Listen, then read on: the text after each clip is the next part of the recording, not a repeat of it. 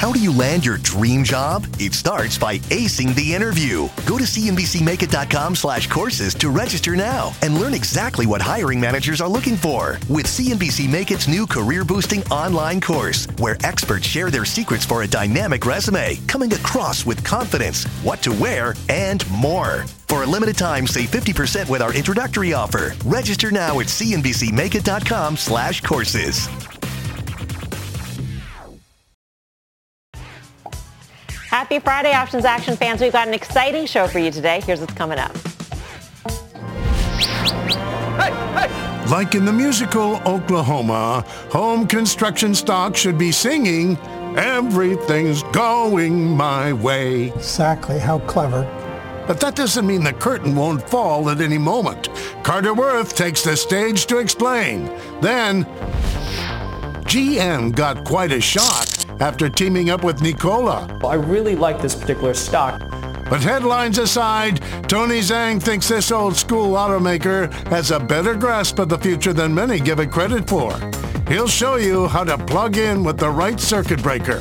And in this market, Elmer Fudd might have said, "Be very quiet. I'm hunting yield." But in either trading or tunes, there's always a pesky wabbit to beware of. So that's obviously troubling. Professor Mike Coe sketches out a safer way to play. It's time to risk less and make more. Options Action starts right now. Let's get right to it. The home construction trade on fire this year with both the XHB and ITB up double digits. The rally comes as mortgage rates hit new lows and homebound Americans tackle improvement projects. But our chart master, Carter Worth, says this hot space could be on shaky ground. So, Carter, what are the charts telling you? Well, I mean, the question is, at some point, is a lot or everything priced in? It's been a great area. Obviously, we know the story that's been in the news about refis and about home improvement, and we know that the earnings have been great. But at some point, sometimes an area of the market is full, is rich, and I think that's the premise here. Let's look at a few charts. So the first is a two-panel, and all you're looking at is the ETF, the home construction ETF, symbol ITB, on the top. And on the bottom is relative performance to all consumer stocks, of course, which home builders are, the S&P 500 consumer sector. And so what you see, of course, is that the home builders broke out to new highs. And yet, what you can also see is, on a relative basis, they've yet to make it back to the January, February pre-pandemic high compared to the overall sector. Take a look at the second chart.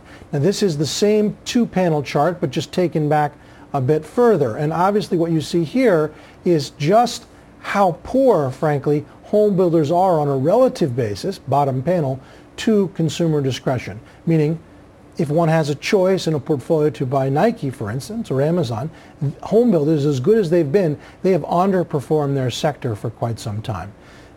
Now just the ITB itself. Here's a chart, about a one-year chart, no judgments or annotations by me. And yet what we do know, look at the next chart, is we have a clear break in trend.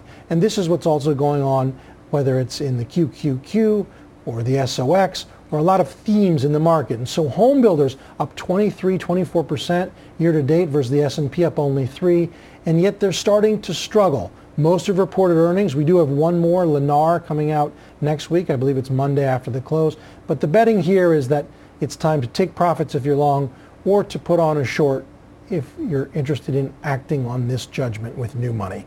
All right. So, Mike, given those charts, what's the trade? Yeah, I mean, I think you have to think about the fundamentals here a little bit. You know, a good friend of mine, one of the directors over at ERS in Texas, Leighton Shantz, was telling me yesterday, you know, we were taught early, don't fight the Fed. And I'm not suggesting that we do that, but when we look at the home building sector overall, one of the things we can probably take a look at is that valuations are getting pretty close to full here. Right now it's trading about 18 times earnings. That's maybe only a 10% discount to the peak valuation multiples that we've seen.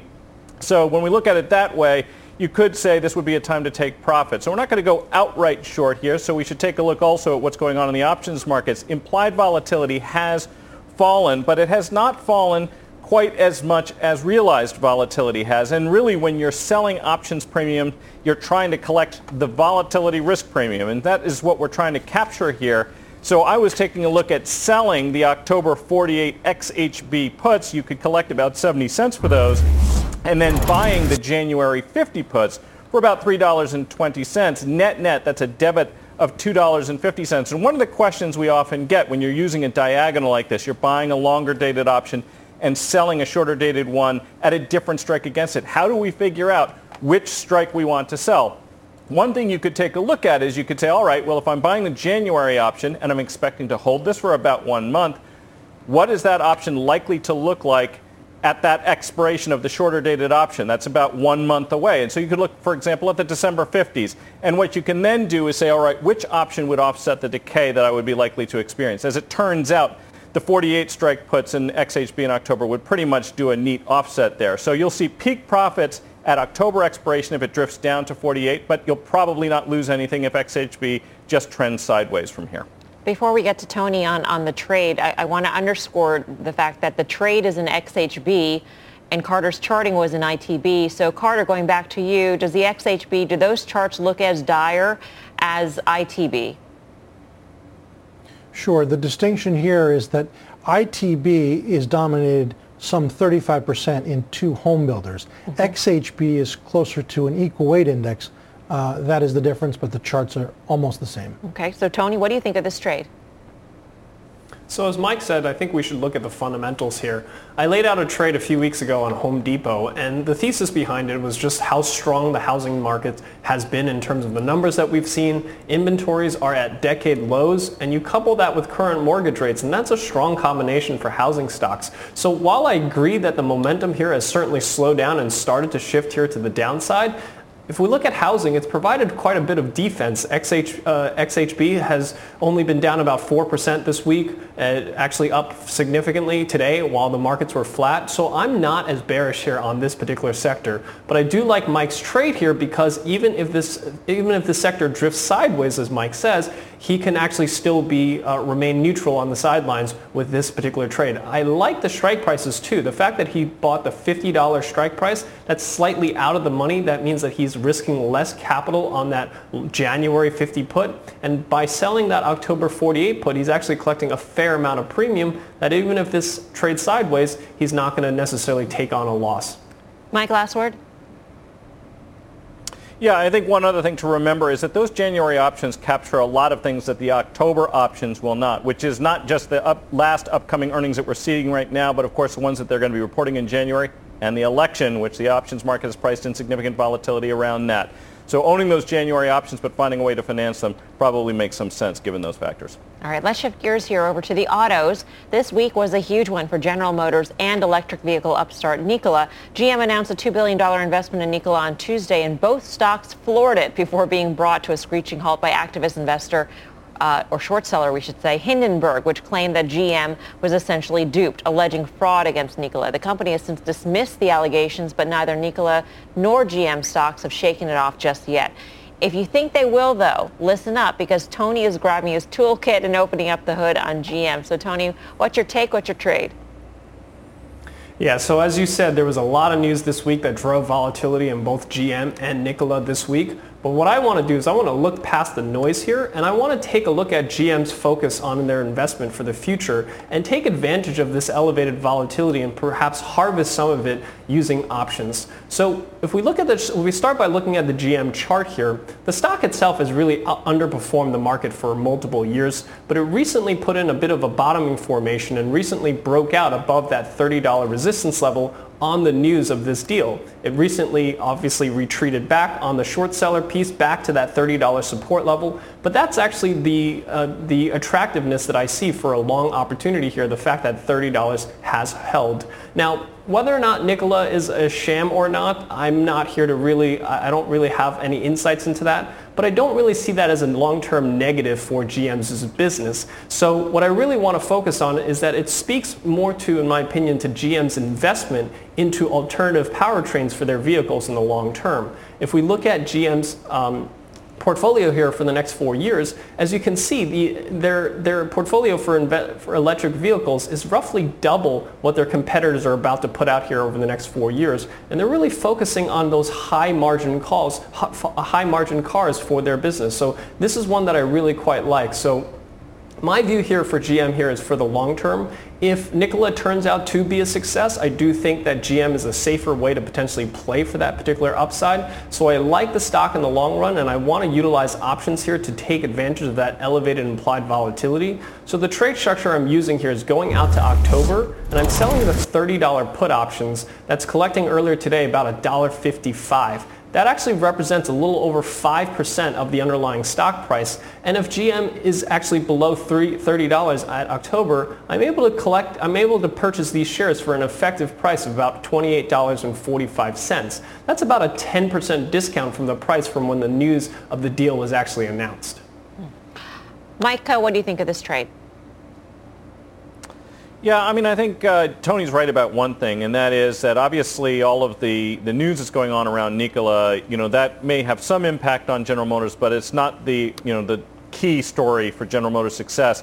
One of the things I also like is that put selling is really a good investment strategy when you take a look at things that you can do recurrently to generate some yield, to buy stocks that you want to purchase at lower prices. So those things all make sense to me. Obviously, General Motors has been trading at a discount for quite a while, and one of the things that they're facing is that they have a lot of debt, but at the moment they have sufficient cash to cover their needs, and the put that he's selling, expiring as it does in October, actually expires prior to the next time they announce earnings, which would obviously be the big and major catalyst that could potentially move the stock sharply. So that makes a lot of sense as well. So I like the strategy. If I was forced to try to say, would you rather Nikola, General Motors, or Tesla? General Motors is probably the stock that I would choose. So for those reasons, I like what he's doing here. I'm excited to get to Carter's take, because if you take a look at the 10-year chart, Carter, GM shares have gone really nowhere. I mean, they're actually lower than they were 10 years ago. That is the irony. We're coming up on the 10-year anniversary of, obviously, the equity went to zero. Bailed out by the government. It was November 17th, 2010, so in a month and a half we'll be there. And the IPO price was 33. And on the news of the Nikola partnership, the stock popped to 33. So it's been a decade. And think about, obviously, with inflation. I mean, I think it's a very defensive way to be bullish. I mean, if you're really bullish, you buy calls, you put on a risk reversal. I mean, selling the puts, I get it. It's a sort of a muted way to get bullish. But here's the thing. This is a long-term dud. Oh, that's it. Just so direct, Carter. A long-term dud. Okay, we're going to leave it there. For more Options Action, check out our website, optionsaction.cnbc.com. While you're there, sign up for our newsletter. Here's what's coming up next. Coming up, when hunting for yield, make sure you don't accidentally shoot yourself in the foot. Professor Mike Coe is bringing out the hounds to help you find a better target. Plus, calling all Options Action fans. Reach into your pocket, grab your phone, and tweet us your question at Options Action. If it's nice, we'll answer it on air when Options Action returns. How do you land your dream job? It starts by acing the interview. Learn exactly what hiring managers are looking for with CNBC Make It's new career-boosting online course. Get the limited time offer. Register now at cnbcmakeit.com/courses. Welcome back to Options Action. In a topsy-turvy world where a sell-off can strike at any moment and sure thing stocks are anything but a sure thing, can we at least get some yield, for crying out loud? Unfortunately, the answer is largely no. But if you find yourself yearning for that sweet, sweet yield, Mike Coe's got a telecom trade that could pay dividends. He has dialed into this with his call to action. Mike, take it away. Yeah, so this is a tough situation, obviously, for yield-starved investors. They tend to screen for stocks that have high dividends. And if you've done anything like that, for sure, two names will have probably popped up on your list, and those names are AT&T and Verizon. AT&T right now has a dividend yield north of 7%, and Verizon's dividend yield is north of 4%. All of that while a 10-year Treasury is going to yield you about 0.66%. So you might be thinking this is a good opportunity to jump right in. But the thing is, when you see very high dividends like this, and we've talked about this in the energy space as well as we've talked about it in this one, when you see very high dividends, you should try to be a little bit skeptical. For one thing, are those dividends supported by the company's cash flows? And the other thing you should be keeping an eye on, is there any landmines that might be lying ahead? So as we take a look at these two companies, it's interesting. AT&T specifically had targeted reducing their net debt this year down to about 2.5 times EBITDA. Obviously, with everything that has happened, they haven't been successful in doing that. Verizon, meanwhile, seems to have basically hit fewer snafus in the midst of all of this. They have slightly lower debt to EBITDA ratios, and it does seem like their plan is somewhat realistic going forward here. Another thing I would point out, they just got the results from the most recent Spectrum auction. They've picked up quite a lot, and that's one of the things that investors could be looking forward to, which is 5G. That's obviously a potential growth area for both of these companies. And I think if you're going to look at either one of them and you're looking at using options obviously don't pay dividends, but the price of dividends is incorporated in them. So using an investment strategy similar to the one that Tony was using on GM, I think if you're looking at Verizon, you could look at selling the October 60 puts. When I was looking at those earlier today, you could collect about $1.80 for those. That is going to capture essentially that dividend period. You're not going to get the dividend, but the idea is instead you're going to be collecting it in the form of options premium. If you do have the stock put to you, and that's kind of the idea here, you're going to get to own it at a slight discount. It was trading just under $60 when I was looking at this. Effectively, this is kind of like owning the stock and selling the 60 call, which is exactly what I would propose you do. If you have the stock put to you, you can then look to sell upside calls against it. And the reason I'm selling a put rather than, say, buying calls on it is because the stock has already had quite a run. I think Dan Nathan was actually referring to that earlier in the week when looking at these companies. So I think this is a way that you can look to collect some yield. This is a relatively stable company right here. This is one of those investment strategies, and once you have the stock put to you, look to sell additional premium against it. Tony, what do you think of this trade? So out of the three telecom companies, AT&T, Verizon, and T-Mobile, I definitely like T-Mobile the best, but as far as Verizon goes, the chart itself is actually fairly constructive. You have a breakout above that $59 level. It came back to retest that as support, and I think this is a good opportunity to potentially get long. Now, if we look at the stock itself, as Mike said, the debt and the dividends are well covered by cash flows, and we really have, out of these three, Verizon is by far the highest margin of the three, and arguably probably the most boring out of the three, which for this type of investment I think is actually a good thing. I like Mike's trade because he's actually selling an in-the-money put option here, unlike my GM trade, which was slightly out of the money put. So he has a higher probability of actually owning the stock, and he's collecting about 3% of the stock price to sell this put option. So he's getting about a 3% discount on the potential stock purchase here of Verizon. So I like the stock long-term, and I like the trade itself. Carter, what do you think about this run for Verizon? Sure. So, obviously you're always going to have muted returns in an area like utilities, is essentially what it is. But on a total return basis, this has been a tremendous winner versus the S&P long term. The issue for the stock right now, on a sort of long-term technical basis, is it's just returned to its 1999 peak. And in principle, this consolidation is healthy action. I think ultimately Verizon breaks out to new highs, finally eclipsing its dot-com peak. All right. Well, we have a news alert here that we want to get to on Merck. The company's COVID vaccine candidate has begun testing in humans. And taking a look at the shares in the after-hour session, we do see a little bit of a pop, I think. Actually, I see it down about 0.25%, but this is something that we're clearly watching as the markets react. Oh, here it is, up 0.5%. To every little bit of vaccine news. Coming up next, shares of Apple turning sour amid the tech sell-off this week. We'll tell you what that means for one of our traders. Plus, we're taking your tweets. Send us your questions at Options Action. We'll answer some of them on air. We are back right after this.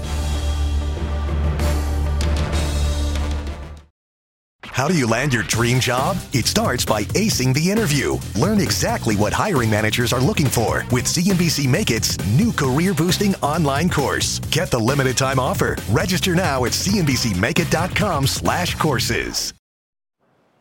Welcome back to Options Action. Time to take a look back at a couple of our open trades. Last week, Mike said it might be time to poke around in the financials.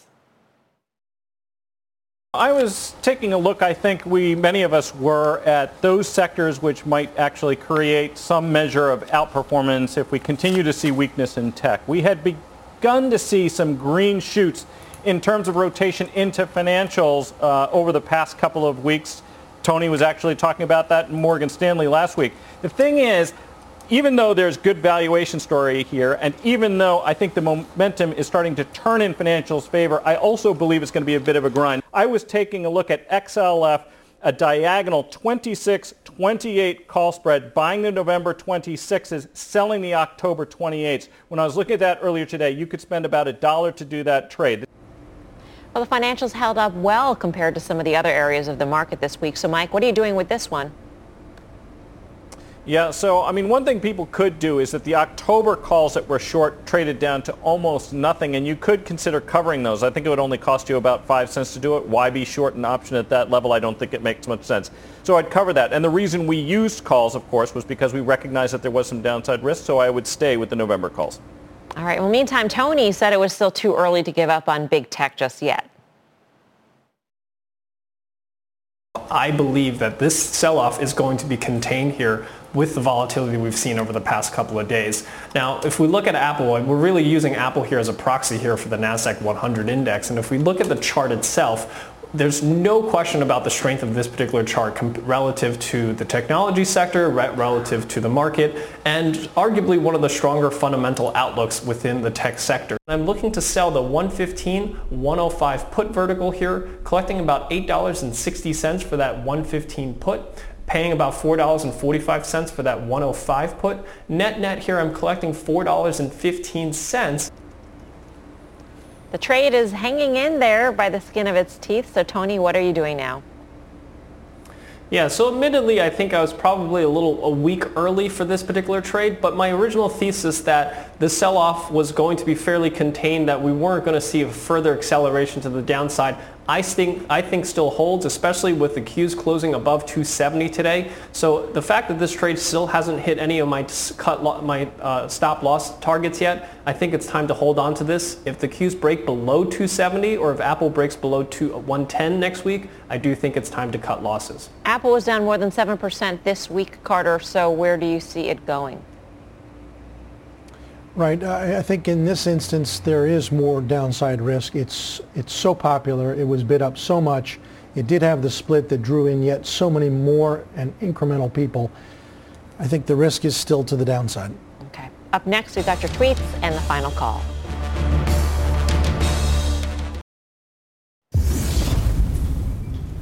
Welcome back to Options Action. Time for some tweets. Our first viewer asks, what spreads would you use in an iron condor for Tesla expiring the Friday of Battery Day? Battery Day is this upcoming Tuesday, September 22nd. Mike, why don't you take that?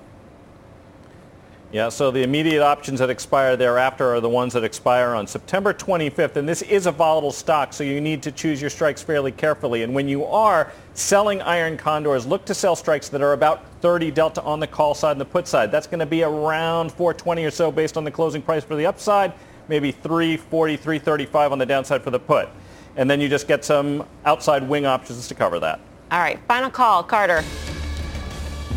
Home builders, they seem too hot to me. ITB or XHB, short. Tony.